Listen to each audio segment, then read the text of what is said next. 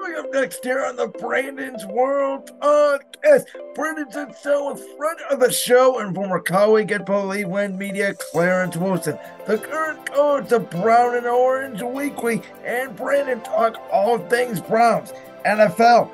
Then they move into the NBA where they talk all things Cavs in the NBA offseason, including the rule changes in the NBA plus the in-season tournament. The Brandon's World Podcast starts now. Ladies and gentlemen, boys and girls, children of all ages, you are listening live to the Brandon's World Podcast here on this Thursday, July 13th, 2023. A very special episode of the Brandon's World Podcast because I have with me today my former colleague over at Believe Win Media LLC, the current co-host of the Brown and Orange Podcast, Clarence Wilson. Clarence, we haven't talked in a while. How's it going, man? I'm good, man. I'm good. How you doing, B? Everything good? Yeah, everything is good. Things are looking up here in Braden's world. And, Clarence, as I've been saying, I was not so sure about how at the end of the NBA finals, middle of June, July, how the topics were going to go here on Braden's world because I didn't know how much I was going to have to talk about. And it turns out there has been a plethora of NBA, NFL. I know you're not much of a baseball guy, throwing in some baseball topics here and there. I've been saying, I thought last summer was pretty crazy when it comes to sports. I think this summer has topped it. There is so much going on right now, even with not a lot of games happening. It's wild, man. It's the NBA has long reigns in my eyes. His long reign as the offseason king for drama and moves and things of that nature because there's always something going on. There's always a star that wants out. There's always some kind of drama. But the NFL is slowly but surely catching on. The last, I'd say, 3 or 4 off seasons, the NFL rivals them for drama, off season drama. I would say that for sure. Speaking of drama, I would say one of the teams that's most interesting going into this season, regardless if you live in the 216 or not, nationally in the NFL, is the Cleveland Browns. I think one of the reasons is because of the conference they're in, the AFC, where there's so many good quarterbacks. Another reason is because of the division they're in, the AFC North, one of, if not the toughest division this year in the NFL. And I think the third reason is everybody wants to see Deshaun Watson in a full year under the Kevin Stefanski scheme. I think that's one of the reasons why they did not fire Stefanski at the end of last year is because the Browns want to see Stefanski in a full year with Deshaun Watson. I've been hearing a lot of reports about the Browns are trying to modernize the offense, run it through Watson, not as much Chubb, which I think is a good direction. But I still think in this era of the AFC in your division where you have Cincinnati and Baltimore and Pittsburgh, who still wins a lot of football games. Like, I think, and I've seen a lot of this Browns fan base say it's playoffs or bust for this team.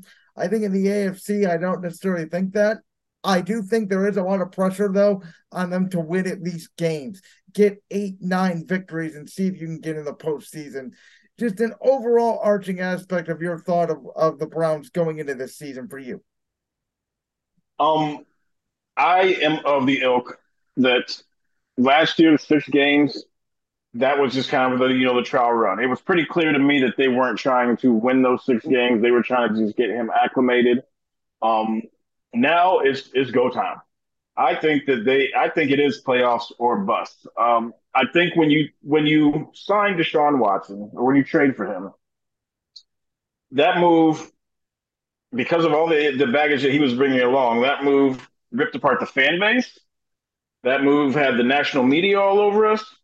Um, so when you make a move like that, it's not just to make the playoffs.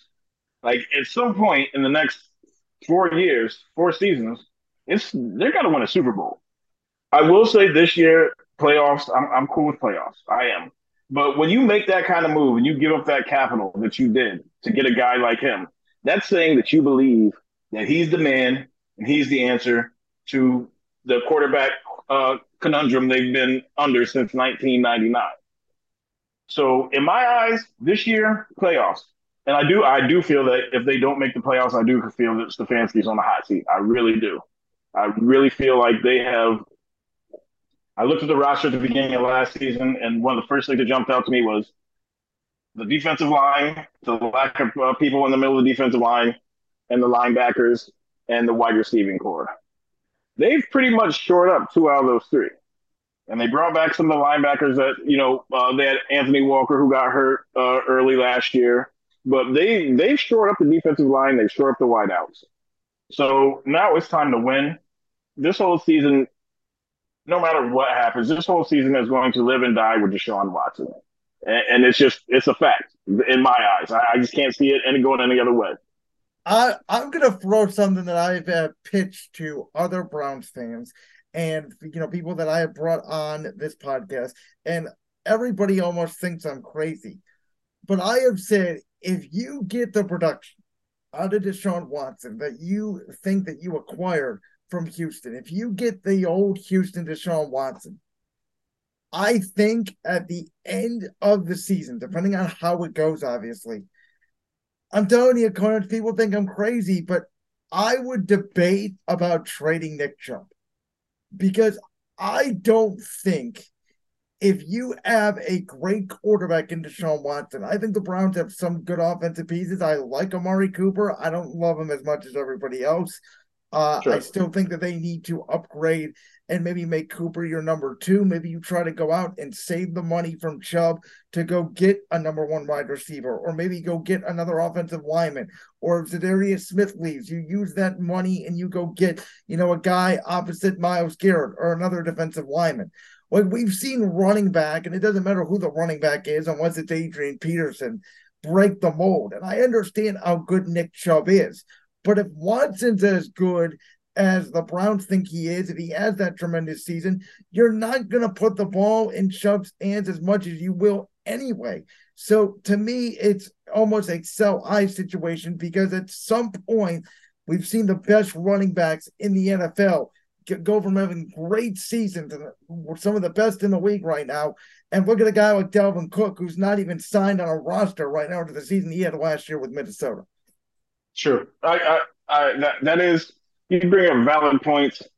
Um, if they have a really solid season and Watson has a really solid season, um, I still think that you got to keep Chubb just simply because as good as Watson is, he's not Mahomes. I don't think that he can win you game. He can't. Let me rephrase that. He can win you games on his own, but I don't think he is Mahomes esque. So you see guys like Josh Allen, who awesome player, but when it's time to run the ball, they struggle. They struggle. So I feel like you got to have somewhat of a balanced attack. Um, I don't want to see Chubb go anywhere because, quite frankly, he carried the offense at certain points over the last few years. Um, I just, I just feel like you need that balance. I feel like you need that other threat. Now, if they were to let him go and they were to, like you said, try and go out and get a, I shouldn't say true number one because he filled the role pretty admirably last year. Um, but if they do and they do let go of Chubb and they go try and get another wideout, my biggest concern is that I don't want to end up as a one dimensional team. I'm not sure that we can compare them to like a Kansas City who does throw a lot because Andy Reid is proven. He's a proven coach. He has done this before. He's done it in different places, different stops. Stefanski, let's be honest, his record has went downhill since the first year. So I'm not for getting rid of Nick Chubb at all ever. But I'm also old school, man. I want to see him pound the ball, man. Three yards in a cloud of dust. I love it. Now, what is your take? Because this AFC North to me, along with the rest of the AFC, is fascinating. I mean, I look at a team like Pittsburgh, and to me, talent wise, they're the fourth most talented team in the division. Yet over the last couple of years, when they have TJ Watt, it doesn't even matter the talent. They just win games, and they pretty much almost made the playoffs last year with Kenny Pickett playing okay at the end of the year. But I mean, it's not that talented of a team. They have a good defense, I would say. It turns into Mm-hmm. nothing without TJ Watt. Baltimore, when Lamar Jackson is healthy, I think people undeniably, they're one of the best teams in the league. The numbers say it. They were the only team last year through 10 games with a double digit lead in every single game. Their defenses obviously couldn't close the deal. And then you have Cincinnati, who we all know Burrow, Chase, Mixon, Higgins, Trey Anderson on the defensive end, along with some of the other guys that they have on that team. So, I mean, how do you view this AFC North? Because there's going to be a really good team. Again, I feel like out of this division, that's not going to make the playoffs. Honestly, we this reminds me of. Now I'm gonna show my age a little bit here. The old AFC Central when it was Cleveland, Pittsburgh, um, Cincinnati, and Houston. And Pittsburgh had Bubby Brister as the QB. Our Brownies had Bernie. The Bengals had Boomer. And Houston Oilers had Warren Moon. So every week was just a battle, was a super battle. And we're trending that way again. Like you said, Pittsburgh, I don't, but you know what? Those every week, they show up to play no matter what. Um, Tomlin is one of the better coaches in the NFL to me. I don't care what a lot of their fan base says. If you can take some of the rosters and some of the talent that he's had and still end up being competitive every single week, come on, man. Like you got to give them their props. Cincinnati, like you said, they're a juggernaut. They can score with anybody. Their defense is getting better, and then you got Baltimore. For some reason, it's we can stop everybody on Baltimore except for one guy, Yep. Mark Andrews. That dude is open when he gets off the damn plane when he comes to Cleveland, and he's open when he leaves his house when he's playing us. So it is a wild division. I do like the fact that we are playing tough divisional games every week. That we play somebody within the AFC North, and it's it makes it a lot harder for the Browns to make the playoffs. But again, this is why you went out and traded all these first round picks and all this stuff for Deshaun Watson to take it to that next level. So I'm going to throw you a national question real quick. We talk about in the AFC, there are so many of these quarterbacks. Mahomes, Allen, Burrow, Herbert, Trevor Lawrence, Lamar Jackson, Deshaun Watson, Russell Wilson. Now there are so many quarterbacks. The one team in the AFC, I literally cannot figure out what they're doing. And who am I to question this man? He's only the greatest coach ever. But it's Belichick in New England. I mean, I do not understand their draft. They drafted corners, guards, and kickers for the slowest offense in the league. They do not adapt at all to offensive football. And in 2023, the one thing I do like about the Browns, they do have an offensive minded coach, which I feel like Mm-hmm. is where the league is heading, and you're seeing it. I've been saying it, the last 2 years, championship weekend, all four coaches have been, offensive minded coaches. And there's been some speculation, and I'm asking this question because I want to tie it back to the Browns. I don't know. Is this really, could it be Belichick's last season in New England? If something goes south with Stefanski, could Belichick come back to Cleveland? Like, it's a thought I've had because by far, New England is the worst team in the AFC East. I seriously believe there is a scenario if Tua Tagovailoa especially stays healthy, New England in their own division goes 0-6. That very well could happen. I agree with you. It seems like since Brady has left, um, they've just kind of fallen off the map. They look good one week, they look like garbage the next. You can't pinpoint them like you're saying. You just don't. And then like you said, the draft is just odd. Um, the last thing I kind of heard on them is they were, I guess, one of the main teams looking to sign D Hop. So maybe that's their offensive move, but it seems like Bill is running with Mac, who I don't know what Mac is. Quite frankly, Yeah, I don't I know what mean, Mac I Jones mean, is. how do you know? I pretty much ranted on this the other day, the last podcast I made, I said these are these are moves you make when you're trying to sabotage an organization. He gave Devontae Parker, who PFF statistically rated the worst wide receiver in separation over the last 3 years individually, 2020, 21, and 22.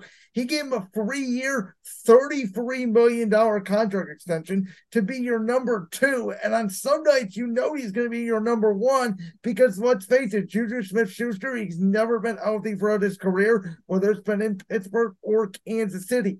You're not giving your quarterback any chance to succeed. It's like they want to play. It's like they're seeing all these modern offenses in the NFL, and Belichick's stubbornness is saying, we're just going to go to 1980, fullbacks and two tight end set, and run the hell out of the ball. That's the only thing I can think of.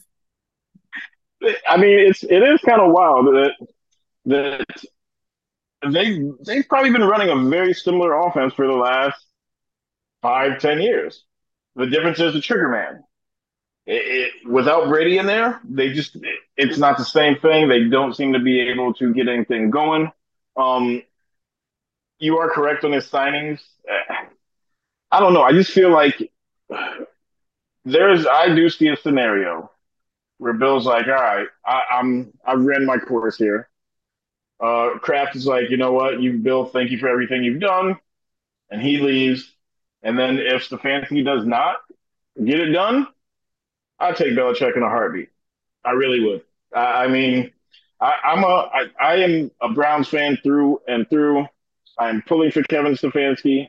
Um, I think Watson, after it took me a while to get to this point, but I think Watson is going to get back to the man that he was, or the player that he was, because there was always this little tiny piece of me in the back of my head like, what if he just never gets right again? Yeah, I know. I know what you're But, saying. but yeah, but now I'm all aboard on that.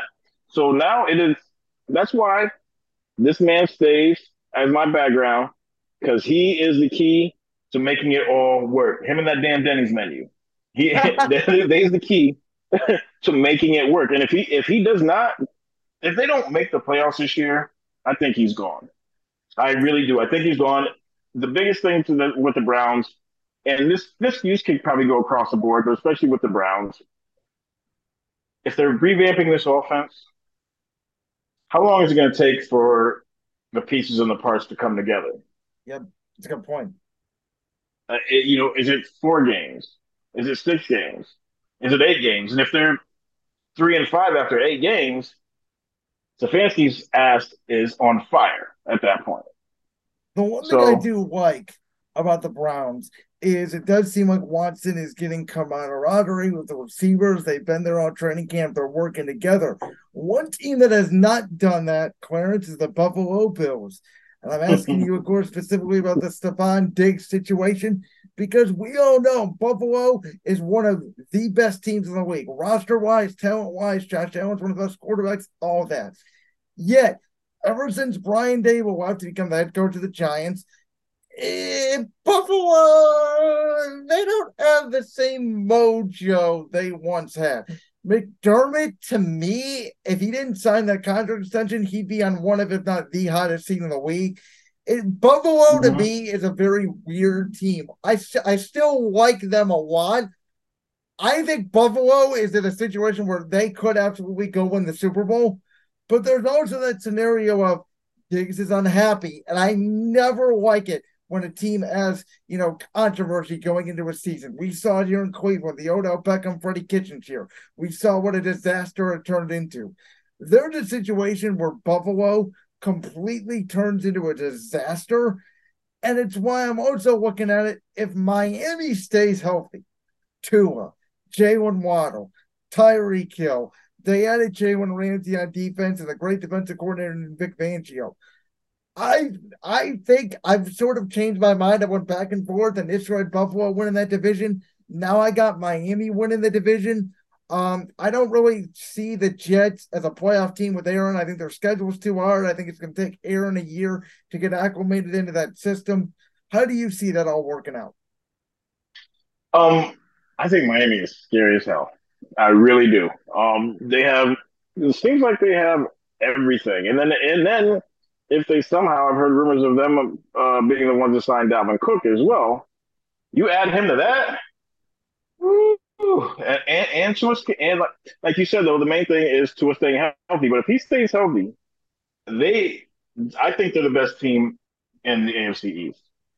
That's just, I really do. I think that Buffalo, great team.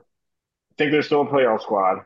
I just think Miami has just, they're stacked all over the place. And the way the league is going, it's become an offensive league now at this point. Their offense is on point when Tua's at the helm. As far as the Jets go, I tend to agree with you. Aaron Rodgers has played in the same system his entire career. So and it's the same franchise. He's had what, two head coaches. So Yeah. I feel like there's going to be some transition there. It's going to take some time. First time with a defensive minded head coach as well. Obviously, McCarthy and then LaFleur and now Mm-hmm. Salah. So last NFL question for you, Clarence. Give me the team this year that you think is going to be a good surprise, maybe good that people don't have as much on their radar, and then a team that everybody is over the moon about. They think they're going to be great, and you're not as high on them as maybe as most people. A team I think that could shock somebody, that could shock a lot of people. It could be Tampa Bay, man. I think that I think our old quarterback Baker Mayfield is down there now. Best receiving core he's ever had in his life. Sorry, in the NFL, I should say. But he was also a guy. Baker was making scabs look good in 2018. So, but I think Tampa's a team that could shock some people. Um, excuse me. As far as a team that I think people are over the moon about, mm, maybe San Francisco. They don't. We still don't know who the damn quarterback is. They've got what? They've got Trey Lance, who they gave up all those assets for. They've got the kid who ended the last season, whose name escapes me. Who was the Purdy, quarterback that was Purdy. Purdy? Yeah, Brock Purdy. And then I know they signed Darnold. Yep. So but I feel like the NFL is a week to week league, and the way that Brock Purdy played last year, he looked pretty damn solid. I want to see it happen over a full season, though.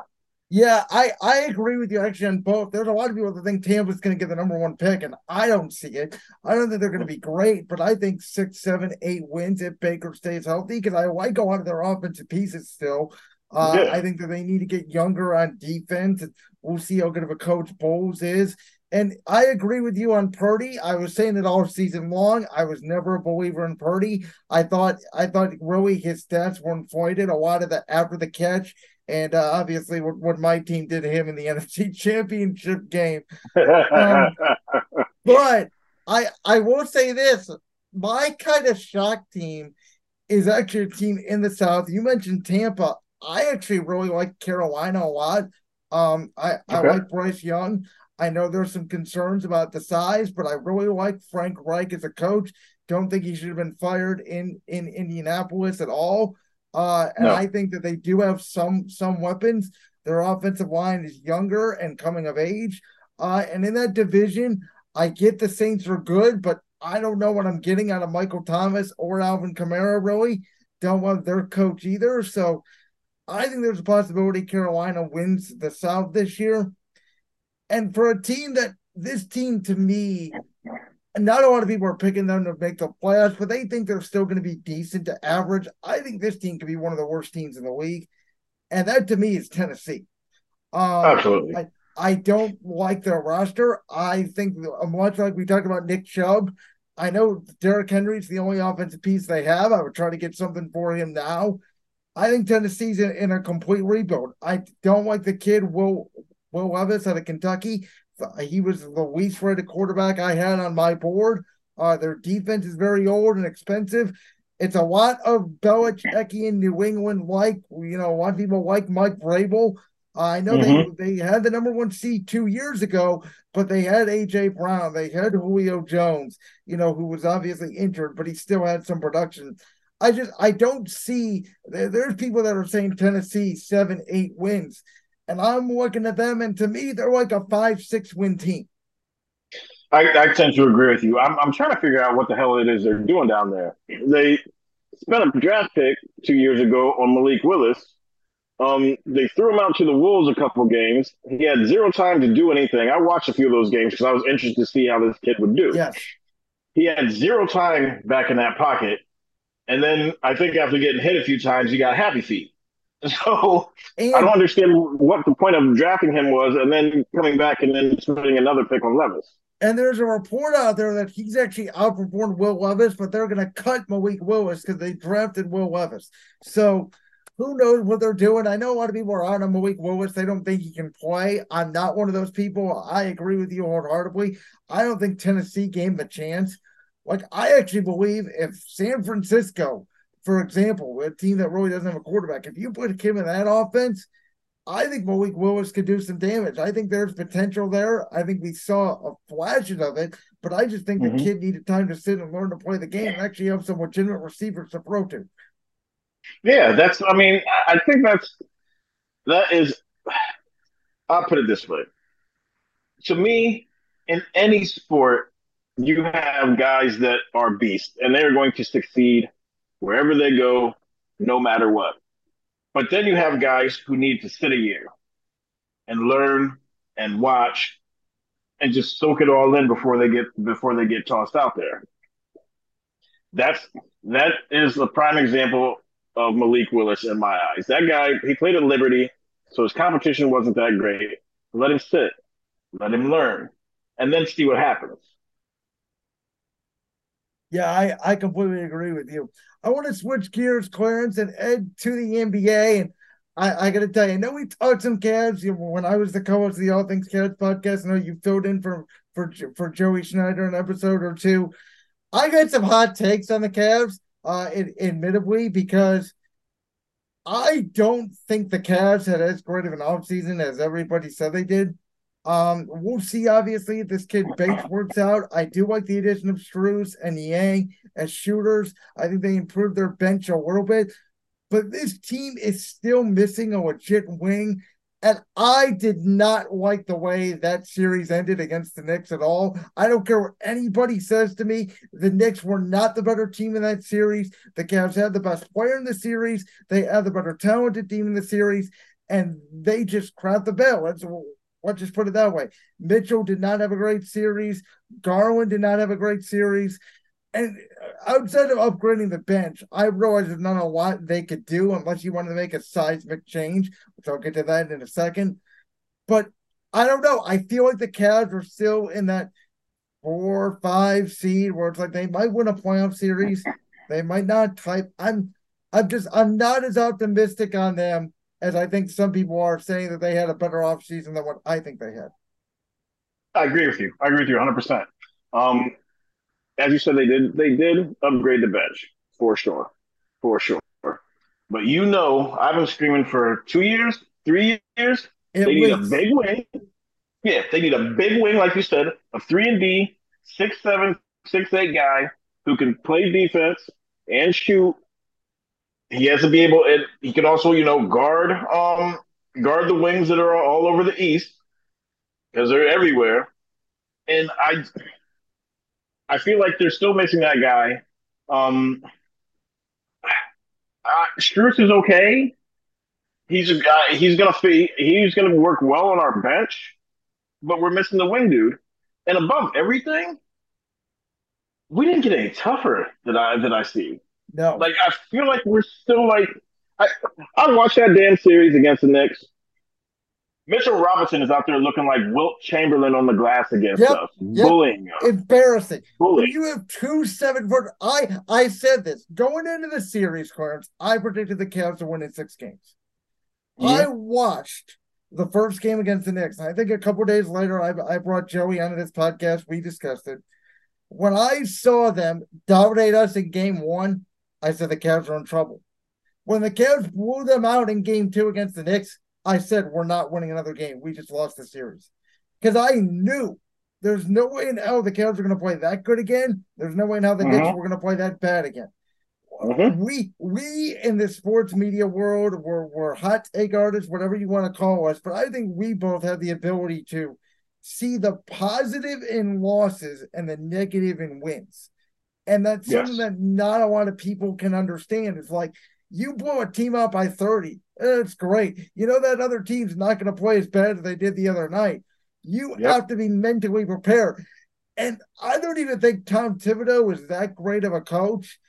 And JB Bickerstaff completely got out coached in that series. They did not play Lamar Stevens until game five. Should have played him a lot earlier. Did Mm-hmm. not like, by the way, that they had to give him up in that sign and trade to get Struz for Jetty Osmond. I Yeah. guess financially, I don't know why you couldn't pick somebody else. Dean Wade was healthy in the series, never played. The Kevin Love thing is still strange as hell. Nobody Yeah. understands what the hell happened there. Um, so I'm gonna throw this out to you, Clarence. I know I've said a lot, but after the series, it dawned on me. You know, you mentioned the toughness. There was all this talk about, oh, we need to trade Jared Allen. The lights aren't bright for him. He's not tough, and I understand that. I personally do not believe Evan Mobley is ready to play the five. I think Mobley has the perfect body for a four right now. Reminds me a lot of Mm-hmm. Tim Duncan, who, by the way, played a lot of the four in San Antonio. So to Yep. me, in a wings league, what you just said, and we both acknowledge how many big wings you have in the East. You keep Mobley, you keep Allen. I know the Cavs don't want to do it, but I think in order to get the wing you need, slide Mitchell to the one and try to trade Darius Garland. I couldn't agree with you more. Like I've actually mentioned that to a couple of my friends. I'm like, you know what? With the series that Allen had, I don't think his value is that high right now. So I don't think you're going to get a whole bunch for him if you try to deal with him. I feel like Mobley is untradeable at this particular point because of his youth, second team all defense in his second year in the league. You're not letting that dude walk. So what do you have left? What do you have left that anybody wants? You're not giving up Mitchell because you gave up the farm to get him. So what do you got left? You got Io, who his shot greatly improved. Shot greatly improved. I still don't think he's still 6'5". He's still guard size to me. Great defender, but not it. Nobody really wants anything on our bench. So what do you have left to try and improve the team? You got DG. I don't want to see him traded, but I 100% agree with you. If they want to be able to bring in that big wing or they want to be able to make a big move, he's the piece that has to go. And you're right, slide Mitch to the one. So I thought about two or three guys, and I went through my head because obviously if you're going to trade Darius Garland, you're going to trade him for a bigger piece. Um, Mm-hmm. and I wasn't thinking about necessarily who would do it, but and I know this player is a little bit older, but I was looking at the landscape of the NBA, and the teams that have your legit wings, most of them are not available. Most of them are not going to be able to be traded. And I was just saying, Eris Levert, he drives me nuts. Some games he plays great, some games he doesn't. But if you have Imager two, Mitchell as your one, Allen as your five, Allen is the five, Mobley is the four. Who can you trade Garland then to get for your three? And both of these players are very injury prone, but it clearly has not worked out with both of them on the same team. To me, you call the Clippers and you ask for either Paul George or Kawhi Leonard. And listen, Kawhi drives me nuts. He only plays 50 games a year. I understand it. He's hurt all the time. But that dude is the exact dude the Cavs need. If you only get him for Yeah. 50 or 60 games, okay, the team's still going to be good enough to make the playoffs, especially in the weaker bottom portion of the East. Kawhi Leonard is a get a bucket guy that can create his own shots. And so is Paul George, by the way, though Paul George isn't as talented. To me, because I don't think Boston would give up Jaylen Brown for a Darius Garland, though I would make that deal. I don't think Boston would make that deal. I think, and I know they're both older and they both have injury history, but that's the only type of guy you're going to get for a guy like Darius Garland that you need to fill the team. Oh, 100%. Because, like you said, these guys just aren't available. They're not available. So if you want one, you're gonna have to give up something. And I wouldn't mind Kawhi. He would hate it here, but he don't want to be here for sure because that's Yeah, why he made the whole move there. So he could be home in LA. But I would take him in a heartbeat. Same thing. I would take Paul George as well. As you said, they're both a little bit older, but they're both 6'7", 6'8" guys. They're 3-and-D guys, and they're bucket getters. I mean the way I look at it is the Clippers have two wings that have already ran their course. They're both injury prone. They're going into a new arena. They need a playmaker. They don't need two wings. The Mm-hmm. Cavs can give you that playmaker. And obviously, they have the former Cavs head coach, Tyronn Lue, who did not work with Garland, but obviously, great point guard whisperer. We've seen what he's done with Kyrie and Russell Westbrook. Like, to me, that is the perfect trade. You get Garland out of the East, you send him to the West, you get one of those two older wings back. Because I can't think of another team that has a legit wing that you could get back for Garland and say that is a fair trade. No, you're right. That's the thing. Nobody, any team that has these guys, they're not giving them to us. They are not giving them to us unless we give up DG, and even at that point, there's probably still not giving them to us. So, like you said, it's slim pickings right now. It's slim pickings on what they could possibly trade for to fill that three hole. So, I mean, you look at a team like maybe like in Atlanta where they have wings that, and they probably some of the wings are gettable, but they're all young. We're not really sure what they are. With a Hunter and a Griffin, um, not really sure exactly what they are. So you got a guy the level of DG. You're not dealing him for some young guys. You're dealing him for a proven commodity. DG's an all star. So if they're going to deal him, it's got to be for somebody who is on that same level who's going to come in and play. And as you said, teams just aren't trying to deal those guys. They're not. I do like your trade idea. I do. I mean, Paul George could have been a Cav years ago. We Yes. all know that old story, but And but by I the way, I'll say this: I'm glad that they did not make that deal. I may be the only person in the world, but at that time, to me, you keep the big three and you see what you can get. I dig it, but I also think that if they make that deal, are we still running the top of the East? Possibly, Probably, possibly. but is I mean, yeah, I know it's a huge what if. The funny thing Yeah. is, I've said this, Clarence, too. For years and years and years, we all hated Golden State, right? We went to four straight NBA finals against them. Not having to play them in the finals and the high stakes, like what the Cavs actually had a dynasty, except there was another dynasty in their way. Like Hmm. I, ever since not being able to play Golden State, I have sort of leaned in to respect their culture, their team. I mean, you look at what they've done, and a lot of people are saying the dynasty's over, blah, blah, blah, blah, blah. What they have done over the last 8 years, getting to what would it be, six finals in 8 years. This is the first year that they actually were eliminated in the playoffs, in the year they made the playoffs since before they went on a dynasty run. Like to Hmm. me, Golden State is the example of modern day NBA that we're not going to see ever again. A great run. They're going to try to run it back with Chris Paul, which I think actually works. A lot of people are saying it's not going to work. They're too small. What Golden State was last year was what the Cavs were when LeBron was here the last 4 years. They were great when LeBron was on the court. They couldn't score when LeBron was off the court. Golden State last Yeah. year could not score when Steph was on the court. Their plus minus was abysmal. So I'm not counting out Golden State. Denver just won the championship. They're really young. They're coming back. Phoenix, I don't really know what the hell they're doing. I still got to see that fit.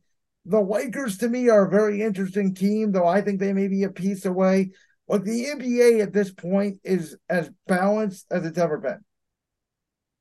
Oh, for sure, for sure. And on top of all this, we're still waiting on mega trades for Lillard and Harden.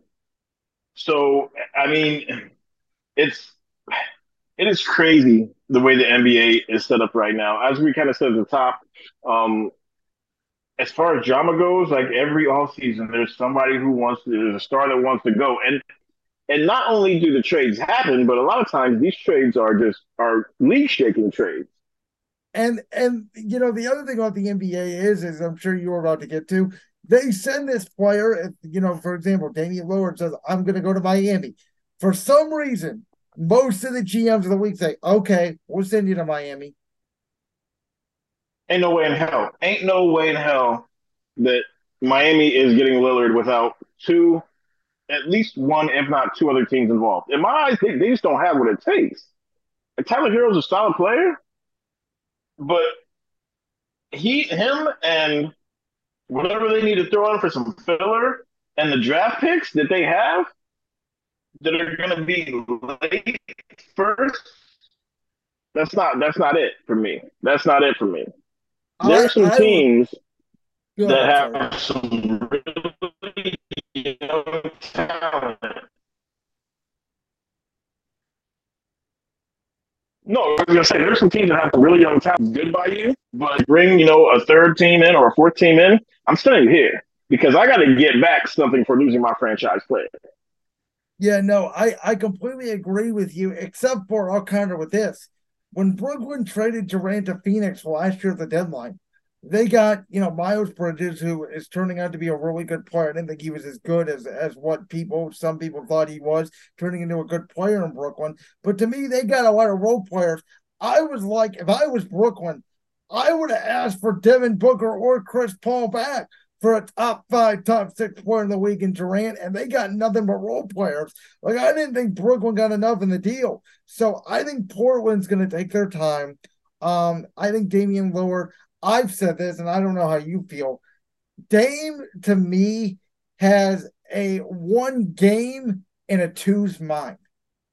I'm not sure Damian Lillard can be your number one and lead you to a championship, but I think him and Jimmy Butler together, the toughness, the Mm-hmm. combination, you keep Bam on a bio, then I think you have a legitimate chance to win a championship. But it's very interesting. I've had this discussion with a lot of people in the NBA. I think there's a lot of players in the league.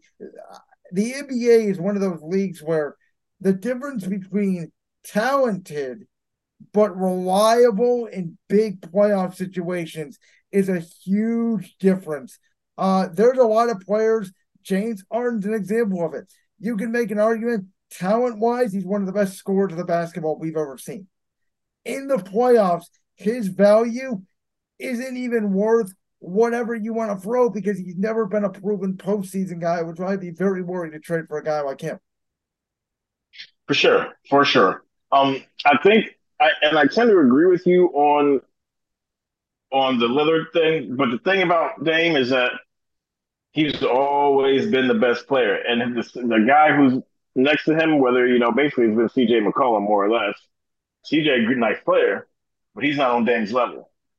Um, I, People want to talk about Jimmy Butler all they want. That dude is a stone cold killer. He is a stone cold killer. He steps it up in the playoffs. He's a beast. I think those two together would be phenomenal. Phenomenal. And I agree that I think that's a championship caliber team with adding Bam in. And like I said, obviously you're gonna have to give away Tyler Hero, but they made it to the finals last year without Tyler Hero. So, I mean it is what it is. As I really think that but I will say, like I said, they just Miami by themselves do not have what it takes to get Dame. So how much does another team want Tyler Hero? Because that's basically what's gonna happen. How much does that third team want Tyler Hero? And you know, as much as I love Miami's story, and as I've said on this podcast before, I was rooting them for them to win the championship. I thought it would have been the best story the NBA has told easily since the 2016 Cavs of that Miami team being an 8 seed, winning the championship. As much as Jimmy was great the first 3 rounds, I was kind of disappointed by Miami as a whole in the finals because as good as Denver was, and Denver obviously was the best team in the regular season throughout. About like the Lakers series, the Lakers just could not close any of those 4 games. There were situations where Denver was begging Miami and Jimmy specifically sometimes to get aggressive and drive to the basket and get back in the game, and they just it was like they did not sometimes believe that they belonged there on that stage. Like that series to me should have been a lot closer than 5 games, even though Denver won in 5 games. It felt like there were some games where Miami, 2 of those games, got off to great starts, and by the second quarter, they were out of gas. Yeah, I just think Denver just had too much for them. They just had too much firepower, and I think that's one of the main reasons they're going after Dame. Like, I think that you had Butler who was hurt. From everything I've read, he suffered an injury, I guess, somewhere in that series, so he wasn't himself. But Miami without Butler and no Tyler Hero, they just can't score, and Denver can score their asses off. So I mean, it was just a mismatch. They can play defense all day. Miami could, but I mean, at some point, when you just don't have the horses to score, you just can't win. Clarence, if you could, because I ranted on this on Tuesday's show, could you explain? And if you can't, I completely understand it because I don't understand it. Explain to me what the hell this in season tournament is because I don't get it. I don't understand the format. I don't understand the rules. I don't understand how they came up with the teams. None of it to me makes sense. They're using it as a money ploy to get more games. Yet, as I said the other day, I don't care if it's your 2 best teams. For example, if it's Nuggets Heat, finals rematch in November, I don't really care about it because to me, the only time the NBA truly matters is right after football season. Even the Christmas Day games now, you could put the top 10 teams on in the NBA, though 2 worst teams in the NFL would absolutely destroy it in ratings. Like maybe the NBA is trying to create some urgency in the regular season, but no matter what, this up thing, it doesn't make any sense. It's not going to do anything for the league. I don't understand it at all. I agree. I'm not really sure like what the hell they're trying to do. There's one championship, and it's one in June. So to me, like this in season tournament, yeah, I guess it'll bring some eyes. It'll draw. I'm imagining it'll do something similar to like the playing games because I do enjoy the playing games. I think it's kind of stupid that you play all season long, and if you're the 7 and 8 seed, you got It's to it's win your way in. it's a gimmick. I don't like it. As I said the other day, I think gimmicks should be reserved for professional wrestling. These sports are getting Yeah, way too much gimmicky. And as I also said the other day, for example, what happens if a team like the Wizards shock the world and win the playing tournament and end up winning only 20 regular season games? Like, what the hell? yeah. Nobody understands this.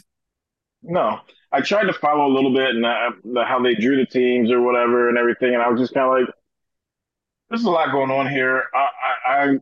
I'll be honest. I was like, you know what? When it rolls around, I'll get into it. But it just seems to me, like I said, there's one ring.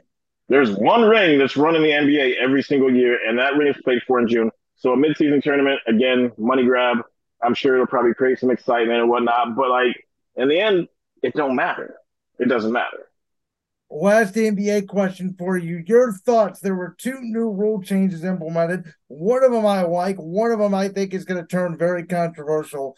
The one I do like is it's kind of like the NFL model is obviously if a coach wins his first challenge, he can get a second challenge. I said I thought they should have did that when the challenge was implemented. Only makes Yep. sense. I like it. The flopping rule to me, I mean, how are you going to determine, unless it's clearly obvious, that somebody flops? I, this is what I'll say about the NBA. The NBA is, in my eyes, by far the number one sport that sees problems and tries to change the problems. They don't wait 3, 4, 5 years. They see an issue, they'll implement a rule, they'll try it out. If it works, cool. If not, they know they can always pull it back. So the game is ever evolving, and the NBA nothing but credit for them willing to change the game and make it more palatable to the fans and the viewers and everyone who's watching it. I agree with you 100% on the coaches' roles. That's yeah. If you win the challenge, you get another one. That's the way it should work. You don't get one and then be like, all right, that's it. Um, the flop, like, yeah, how can you tell?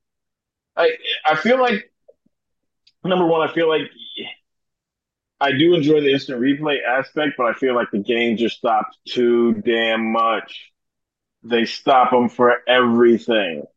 I feel like the continuity of games has been kind of torn apart because they got to stop and see. Oh, we check and see if there's a clear path foul. Checking to see if this is, flagrant, unnecessary contact. Checking to see. They're always stopping the game to see this stuff. So I feel like tossing this flop rule in again. How are you going to tell? And it's going to be on a judgment call on a referee, and as well, players' previous reputations are going to come into play as well when that comes up. So I'm not a fan. I'm not a fan of stopping the game any damn longer. And and two quick points. Number one, every block charge call, whoever doesn't get the call, they're going to be yelling they flopped. Mm-hmm. And number two, I think the great Fox Sports radio host Colin Cowherd had the greatest solution for replay across sports I've ever heard, and I don't know why sports don't do this. If you go to a replay, you get 30 seconds to look at the replay. If it's inconclusive within 30 seconds, the call has to stand. You should Mm-hmm. be able to know almost immediately, oh, we screwed up, reverse the call. If you got to look at it milliliter by milliliter and still get the call wrong, why do we have instant replay? Yeah, yeah, I agree. I 100% agree. I don't know. When I watch an NBA game now, it's as I said, there's just too many stoppages. The last 2 minutes, I don't know if you remember, there was a game 2 years ago. It was the year after COVID. It was the 72 game season. The playoffs started in May, which, by the way, I was a huge advocate of. I loved it. I thought Mm-hmm. the NBA should have continued with that schedule. You start the league in Mm-hmm. December, you end it in July, you Mm-hmm. pretty much avoid all NFL competition. I don't know why Yep. they didn't go for it. I thought it was perfect. But there was a game. It was the Western Conference Finals game. It was the Suns and Clippers, and I think the last minute of the game took about 40 minutes to complete in real time. I think it was like game two or something like that, where there was a stoppage like every 2 seconds.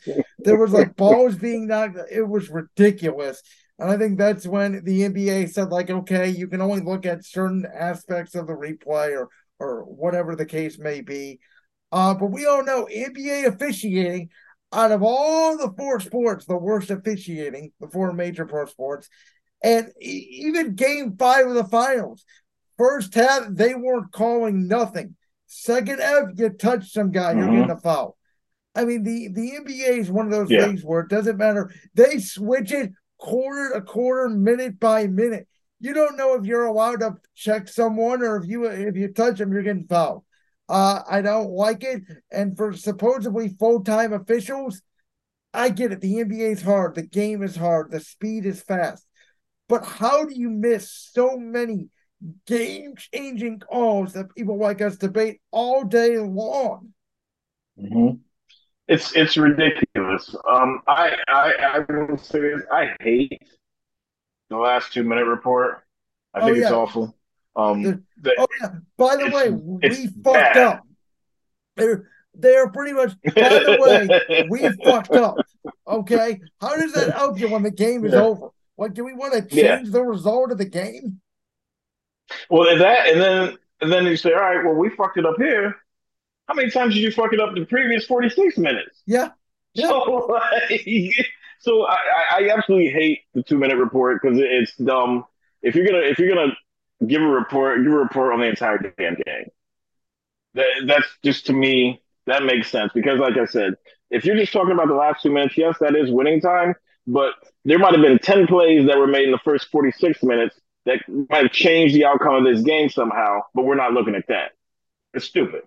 Completely agree. Clarence, it was a hell of a time. We took about an hour today. We talked all things NBA, all things NFL. Completely fun. I want to have you back on again, obviously, when the NFL season's in season, when the NBA is back in season. Well, Devin, yeah, man, I'll give you a chance to shout out any of your social media, anything you want to shout out real quick. Nah, just follow me at Idaho Anthony on Twitter, on the Twitter machine. Um, you can listen to me on Brown and Orange Weekly.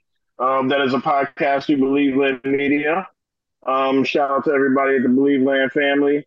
Follow Believe Land Media as well. We're trying to do things, and that's it, man. Like, go Browns, go Cavies, go Guards, um, go Tar Heels. I'm a big Tar Heel fan, so go Tar Heel basketball. Um, that's it, man. That's all I got, man. Love one another. Be nice to other people. Shit. Yes.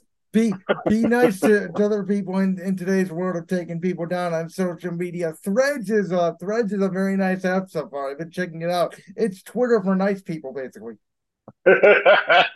So So it's not the cesspool that is Brown's Twitter. yes, it is not. All righty, that'll do it for today's episode of Brains World. Thank you, Clarence, for coming on. We will be back on Tuesday's episode. I'll see you guys next time. Peace. Thanks, me.